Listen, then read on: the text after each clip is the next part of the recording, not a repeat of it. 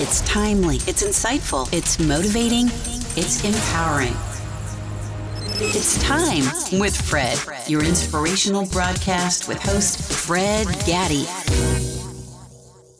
Hello, and thank you for tuning into another edition of Time with Fred podcast. This is a podcast that challenges the paradigms and mindsets that hold us back. My guest on this edition is a former public school teacher who decided to leave the classroom in 2020 after years of watching a system fail students, parents, and teachers, including herself.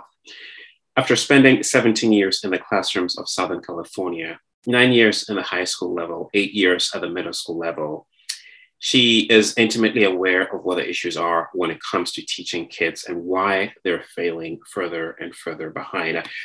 It goes without saying that right now we're in this environment. We keep hearing on the news where there are massive teacher shortages due to a variety of reasons. And she's here to share her insights and experiences on how parents can benefit from this challenging time in which we're going through, especially in the educational sector. She joins us via Zoom from Mexico, and she's Allison Maynard. Allison, welcome to the Time with Fred podcast today. Hi, thank you so much for having me. Pleasure is all mine. So Allison, as we were talking before we started taping this, there is a, out there call it an epidemic of sorts that's plaguing the United States right now, especially in the educational sector. COVID didn't make it any easier. I mean, some counties have reported teacher vacancies with about 2 weeks left to the reopening of schools. Your thoughts about that and why this is so passionate to you? Well, it's interesting what COVID did in the schools. Like, the issues were there. COVID just kind of pulled back the curtain and everybody could see what was wrong with when distance learning started and parents had to become involved in the process. And everybody started to see how everything was it's a house of cards. And after COVID and so many teachers who were just fed up with the system, the disrespect from parents, the forcing to teach things they didn't want to teach based on district board approved curriculums that they had no say in contributing to. The behavior of students it's spiraling downward very, very quickly. There's just a whole myriad of reasons that I believe it's 1 in 4 teachers are actually considering leaving the profession. And it does not surprise me that so many schools and school districts are having vacancies now. I know the state of Florida has approved a measure that military veterans can go teach in the classroom. Now, God bless our veterans. Thank you for your service. I don't know if a military veteran is qualified to teach 3rd grade.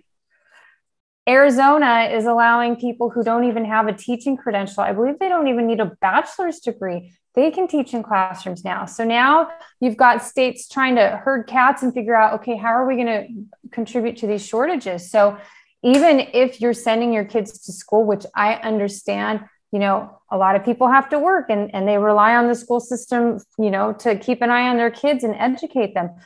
Parents need to start getting involved in the process more to help fill in those gaps that all of these compounding issues are contributing to. Now, you spent 17 years, Allison, in the classroom, right? What has that made you decide to leave? Oh, it's a whole bunch of issues. Some of the ones that I mentioned just a few seconds ago. I was always the rebel teacher. I was always teaching differently because, our district was very much lockstep with the pacing guide. And I just didn't think the content of the pacing guide really helped my students learn. So I figured out ways to teach them in ways that were engaging, that were still covering the standards, but I was in trouble all the time. I was in the principal's office constantly defending my practices. Why are you teaching this? Why are you talking about this? Why are the kids doing this? Why are you doing things out of order? So, after 17 years of that, it gets tiring. Add to the fact that I had a myriad of health issues. I had 3 surgeries for endometriosis in the period of about 5 years. And then I had all of these other different health diagnoses on top of that. So in February of 2020, I was taken out on medical leave because I almost died after my third surgery. And so I needed some time to like recalibrate. And I was only supposed to be out for a couple months, but my doctor made it very clear I needed to keep my stress levels really low. Teaching is not conducive to a low stress level. And in that time so she kept me off for the rest of the year. And in that time while I was off work, I actually started to feel a little bit better. My sleep improved. I was able to spend time cooking meals, going for walks, doing things that I needed to do to like heal myself. And so I decided, actually, it was the George Floyd situation that really was the catalyst. I mean, I had all of this backstory. I had been wanting to leave for like 10 years, but it just had never worked. But I was watching an interview with these two kids, and they were talking about like, we have the nation's attention. Things are changing. The time is now, like, you know, and I was just so moved and inspired by those kids. I was like, you know what? The world is changing, and I know I have talent, and I know I have ideas. And if I stay in the classroom, that's never going to happen. So I wrote my letter of resignation the next day. And then I slept for a week because my body was like, oh my gosh, what did you just do? Wow. There's often this conversation or, you know, topic that comes up about the quality of the educational system, especially in American public schools. Having been a teacher for all these years, what were some of the things that stood out, right? That kind of makes it so what makes this a predicament of sorts, right? So I'll dare say it is, given the teacher vacancies and the challenges that we're seeing in the schools. What were some of the things that you saw that made this, or I guess that brought this to light for you? I think a lack of parent involvement, for one, because I think we have this old mindset that you send the kids to school, they get the information from the teachers, they come home and do some homework, and then we're done. And parents are completely hands off. And I think that's a huge issue. The second one, I think, is the advent of social media. And, you know, teachers are fighting for the attention for kids who are constantly on YouTube, TikTok, Facebook, Instagram, you know, whatever. And they're they're watching videos of kids and people doing, you know, really stupid things. Like some of the back to school challenges last year, like vandalize your school bathroom and slash the tires of your teacher's cars. Those are two challenges I heard about. And, you know, I read about schools that was happening at. Like, that's a huge concern because we have kids exposed to this stuff. Their brains don't understand what they're seeing because the prefrontal cortex does not fully develop until kids are about 25. Yeah. No, I heard there's research that shows that it's in the 40s actually for some people, I guess, because of social media, right? Which is scary, I think. Yeah, that actually petrifies me, and I really hope that's not true, but it would not surprise me at all. So you've got these two things. So when kids are on their phones all the time or on their devices, are they reading? No, they're not reading. They're passive. They're just engaging in passive activities. They're not learning how to interact with people. They're not learning how to identify their emotions.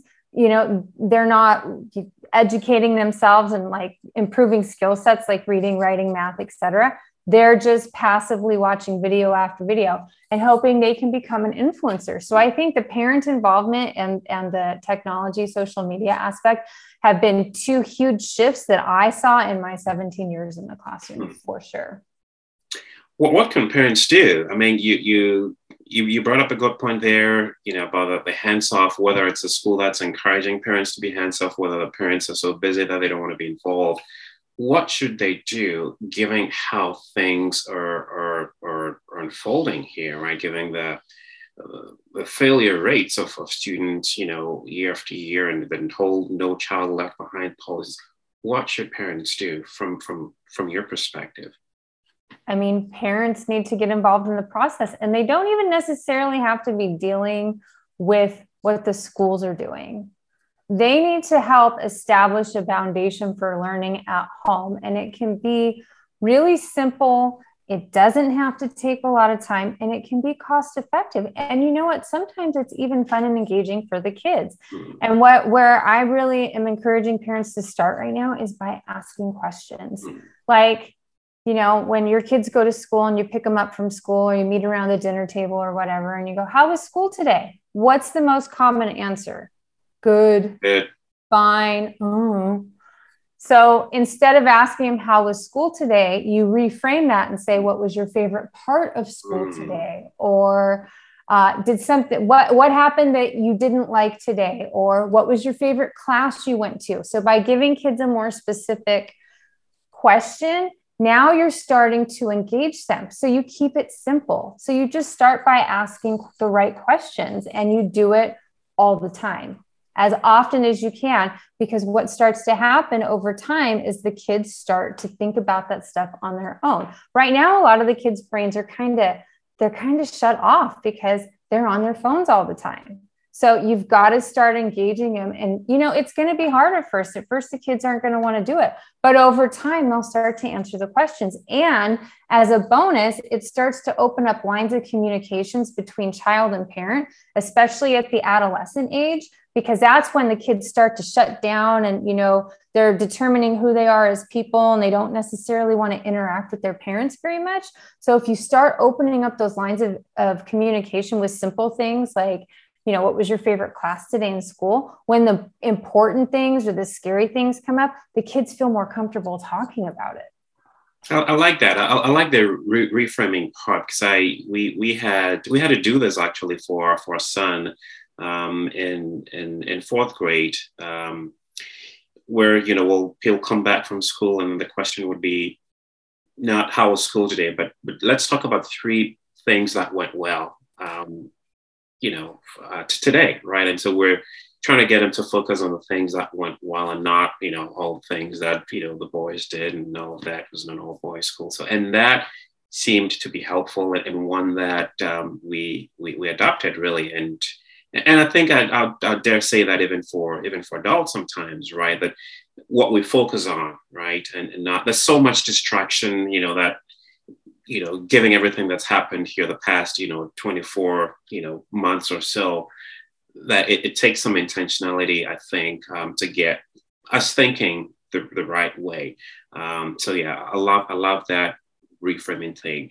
We also I'm sorry. Just really quick, something else you can do is you can even tell the kids the questions you're going to ask, like, okay, so tonight at dinner, I'm going to ask you, what 3 things did you like about today? Or what was something you didn't? So now the kids have a focus for the day, and they can actually think about it.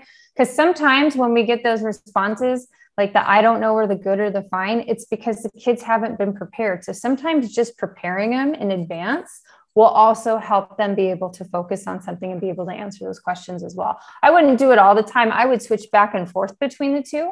I might start with the, you know, framing it in the morning, and then, you know, over a few weeks, then I might switch to asking in the afternoon, because then that way, then they understand, like, okay, there's going to be conversations. I need to pay a little bit more attention to what's going on around me in school today. Yeah, I like that. So let's talk a little bit about post public school teaching, right? What do you?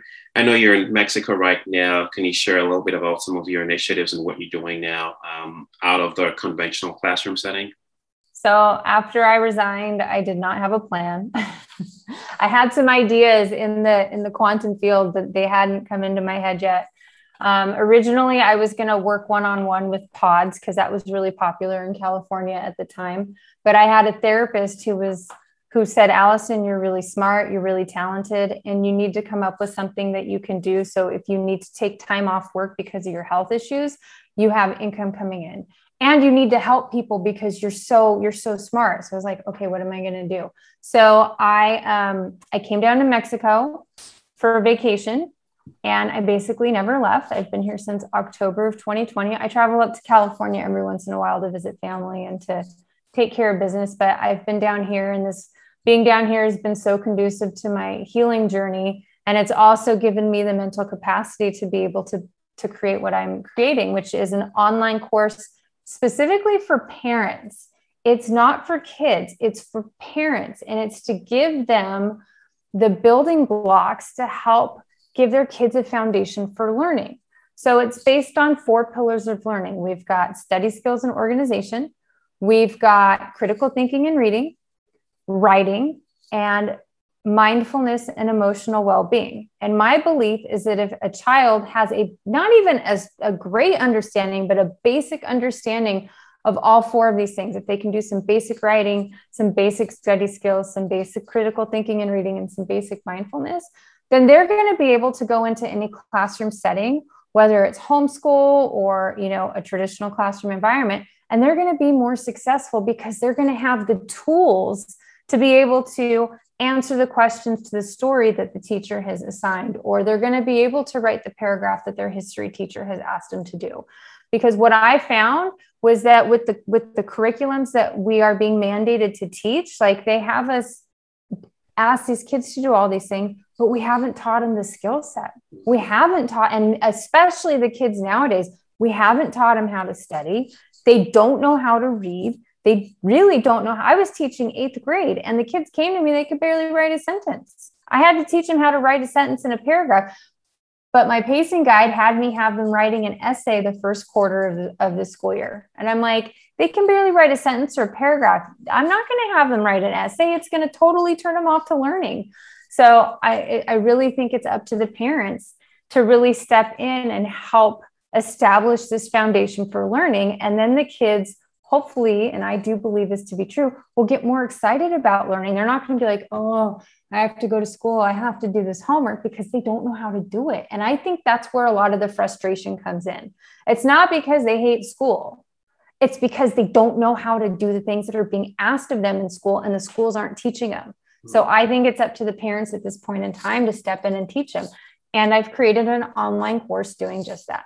Yeah, I love that. I love those 4 building blocks: the study skills, the mindfulness, the critical thinking, and the writing. I mean, you're as much as I had admitted, I mean, we see it. I mean, I work in a corporate setting, and we see people come through who, just some of who, just finished just a high school education, and you see that some of these things are lacking, right? And you wonder, it seeps into, even the workforce, right? I mean, of course, there are those who, are able to go to college and all of that, but even that, there seems to be a huge gap, right, with these 4 foundational blocks that you've mentioned here.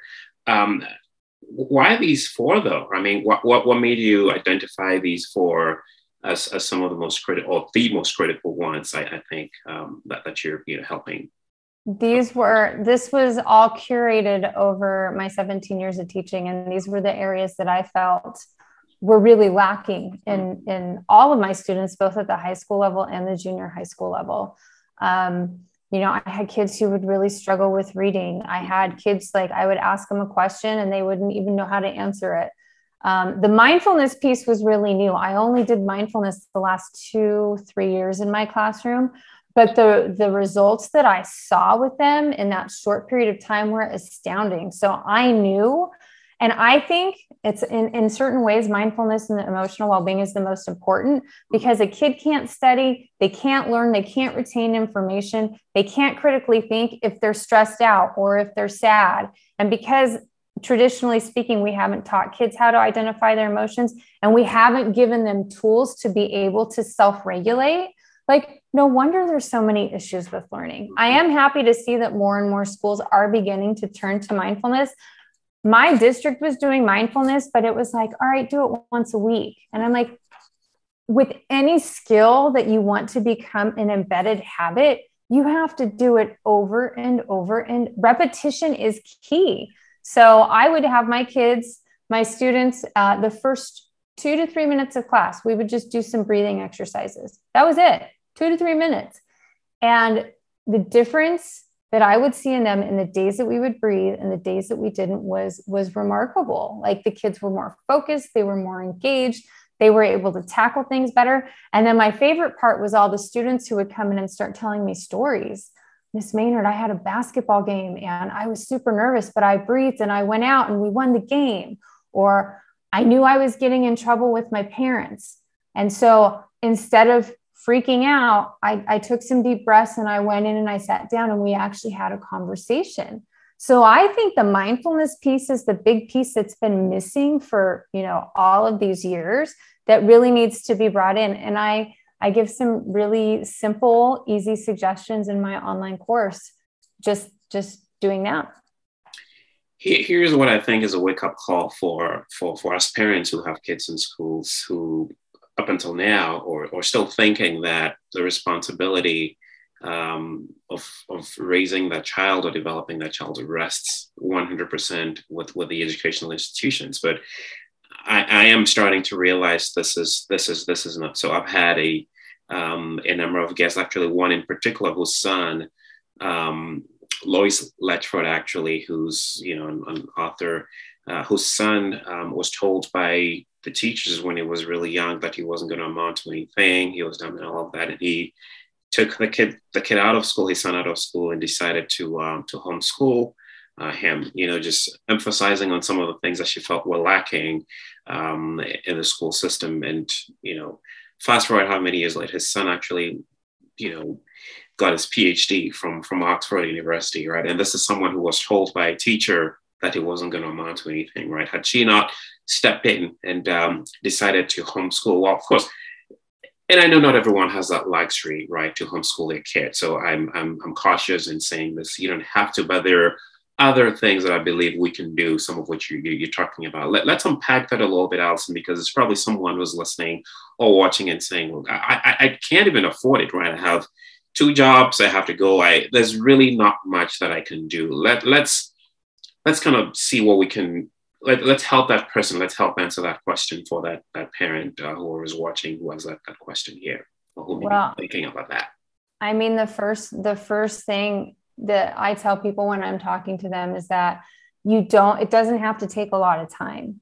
Asking questions can take less than 5 minutes. You can have a conversation with your child 3, 4, 5 times a day. You ask the question, and then the important part is asking them to explain why.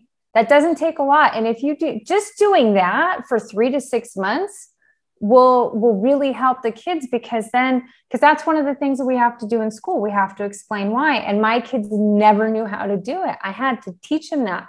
So if parents start doing that, that's a great place to start. And it's really simple. It's super simple. Doing some breathing exercises when your kids are getting stressed out. You can easily YouTube breathing exercises. And I mean, they're just a simple one is the box breath. You take in 4 deep, you take in 4 breaths you take in a deep breath for a count of 4, you hold it for a count of 4, you release it for a count of 4, and you hold it for a count of 4. And you do that a few times. And so you get kids to calm down. Just those 2 things alone, those are great suggestions for parents who feel really, really overwhelmed with the process. Yeah, I love that. Now, how about the example I shared early on where, some of these narratives, right, or reports that come from the schools, or whether it's a teacher who thinks that this kid is not going to amount to anything. How impactful are some of those things, right? And or some of those words and narratives and determining that trajectory, right, of that kid? I mean, the words are very powerful. I mean, they call it spelling for a reason. And, I've had students tell me things that were told to them by a teacher years prior that they still remembered. So, I mean, those kinds of statements are extremely impactful. And I'm not defending it at all, but I can see a lot of teachers just in frustration and tiredness and anxiety, just like, snapping out, saying things right now. And I know sometimes they don't mean to, but at the same time, like that can have an impact on children for decades. Like our body remembers it. And that's a type of trauma. Like, let's be honest. Being told you're never going to amount to anything, it's a little T trauma. It's not a big trauma. It's a little trauma. But our body remembers that stuff. And our subconscious holds on to that stuff, especially the child's mind that is still developing and growing. So it's so important for parents also to, be encouraging their children and to be doing, things like affirmations, like, I am strong, I am intelligent, just to be building up that confidence, because I think a lot of kids today lack confidence. Yeah. Should there be some of that mindfulness, Allison, even for teachers? I remember I did a talk on managing emotions, a webinar. This was actually last year to a school in North Carolina, an elementary school. And we talked about dealing with stress, anxiety, realizing what some of these triggers are. And it was very well received, given the stress and everything else that teachers are going through these days. How important is that, even for teachers, to kind of help maintain that equilibrium or balance, given what they have to deal with every day educating our kids, you think? I think now more than ever, it's important that every teacher, every adult, teacher, firefighter, police officer, the president, whoever, everybody should have a mindfulness practice. Whether it's, taking a 10-minute walk outside in nature without any technology, or a meditation practice, there's all kinds of different things you can do.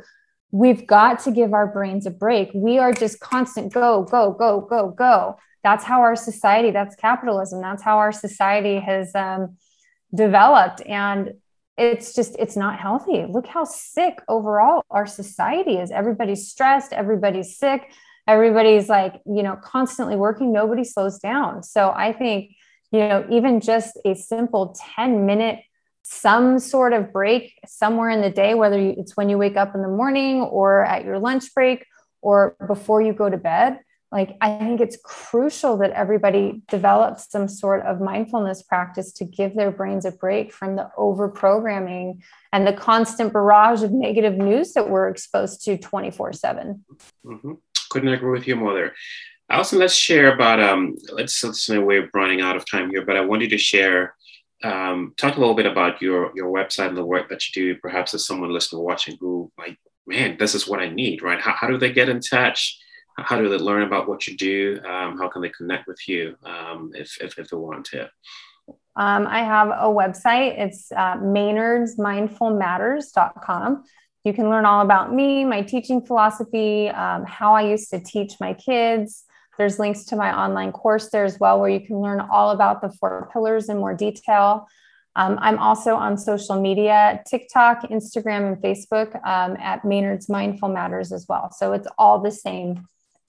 We'll make sure we have that captured in the show notes as well, so viewers or listeners can have access to that. Allison, thank you so much for coming to the podcast. I mean, we could talk about this all day, but I felt like this was critical, especially pivotal, really, in the times that we're in right now, with the challenges that educators are facing and what you did. But just want to thank you for the passion, even though you're not in the conventional classroom setting, you're still doing a lot, which shows how passionate you are about what you do. So I want to say thank you for coming on and for sharing some of these important things with us. I mean, I've certainly learned some things about reframing the questions and not asking some of those, closed-ended questions, right? And also thinking seriously about the 4 foundational frameworks that you talked about here: study skills, mindfulness, critical thinking, and writing. And parents, we can do it, right? We don't have to quit our jobs. We don't have to make this a full-time, but with a little adjustments here that Allison has shared in what we discussed, we can certainly make an impact. And if it's one kid that we make an impact on that, certainly helpful. But I want to just use this opportunity to thank teachers, educators who are out there who are doing such a fantastic job in grappling with all these challenges. I mean, just like everybody else, right? The firefighters, health workers and all of that. But I want to say thank you. I mean, we're not saying this to be patronizing at all. I just want to say thank you for the work that you're doing, giving everything else that we're having to grapple with. But thank you for that. And Allison, coming on the podcast and sharing some of these nuggets with us. And to you, our viewers and audience, we couldn't do this without you. But I want to say thank you to you as well. And until next time, stay well.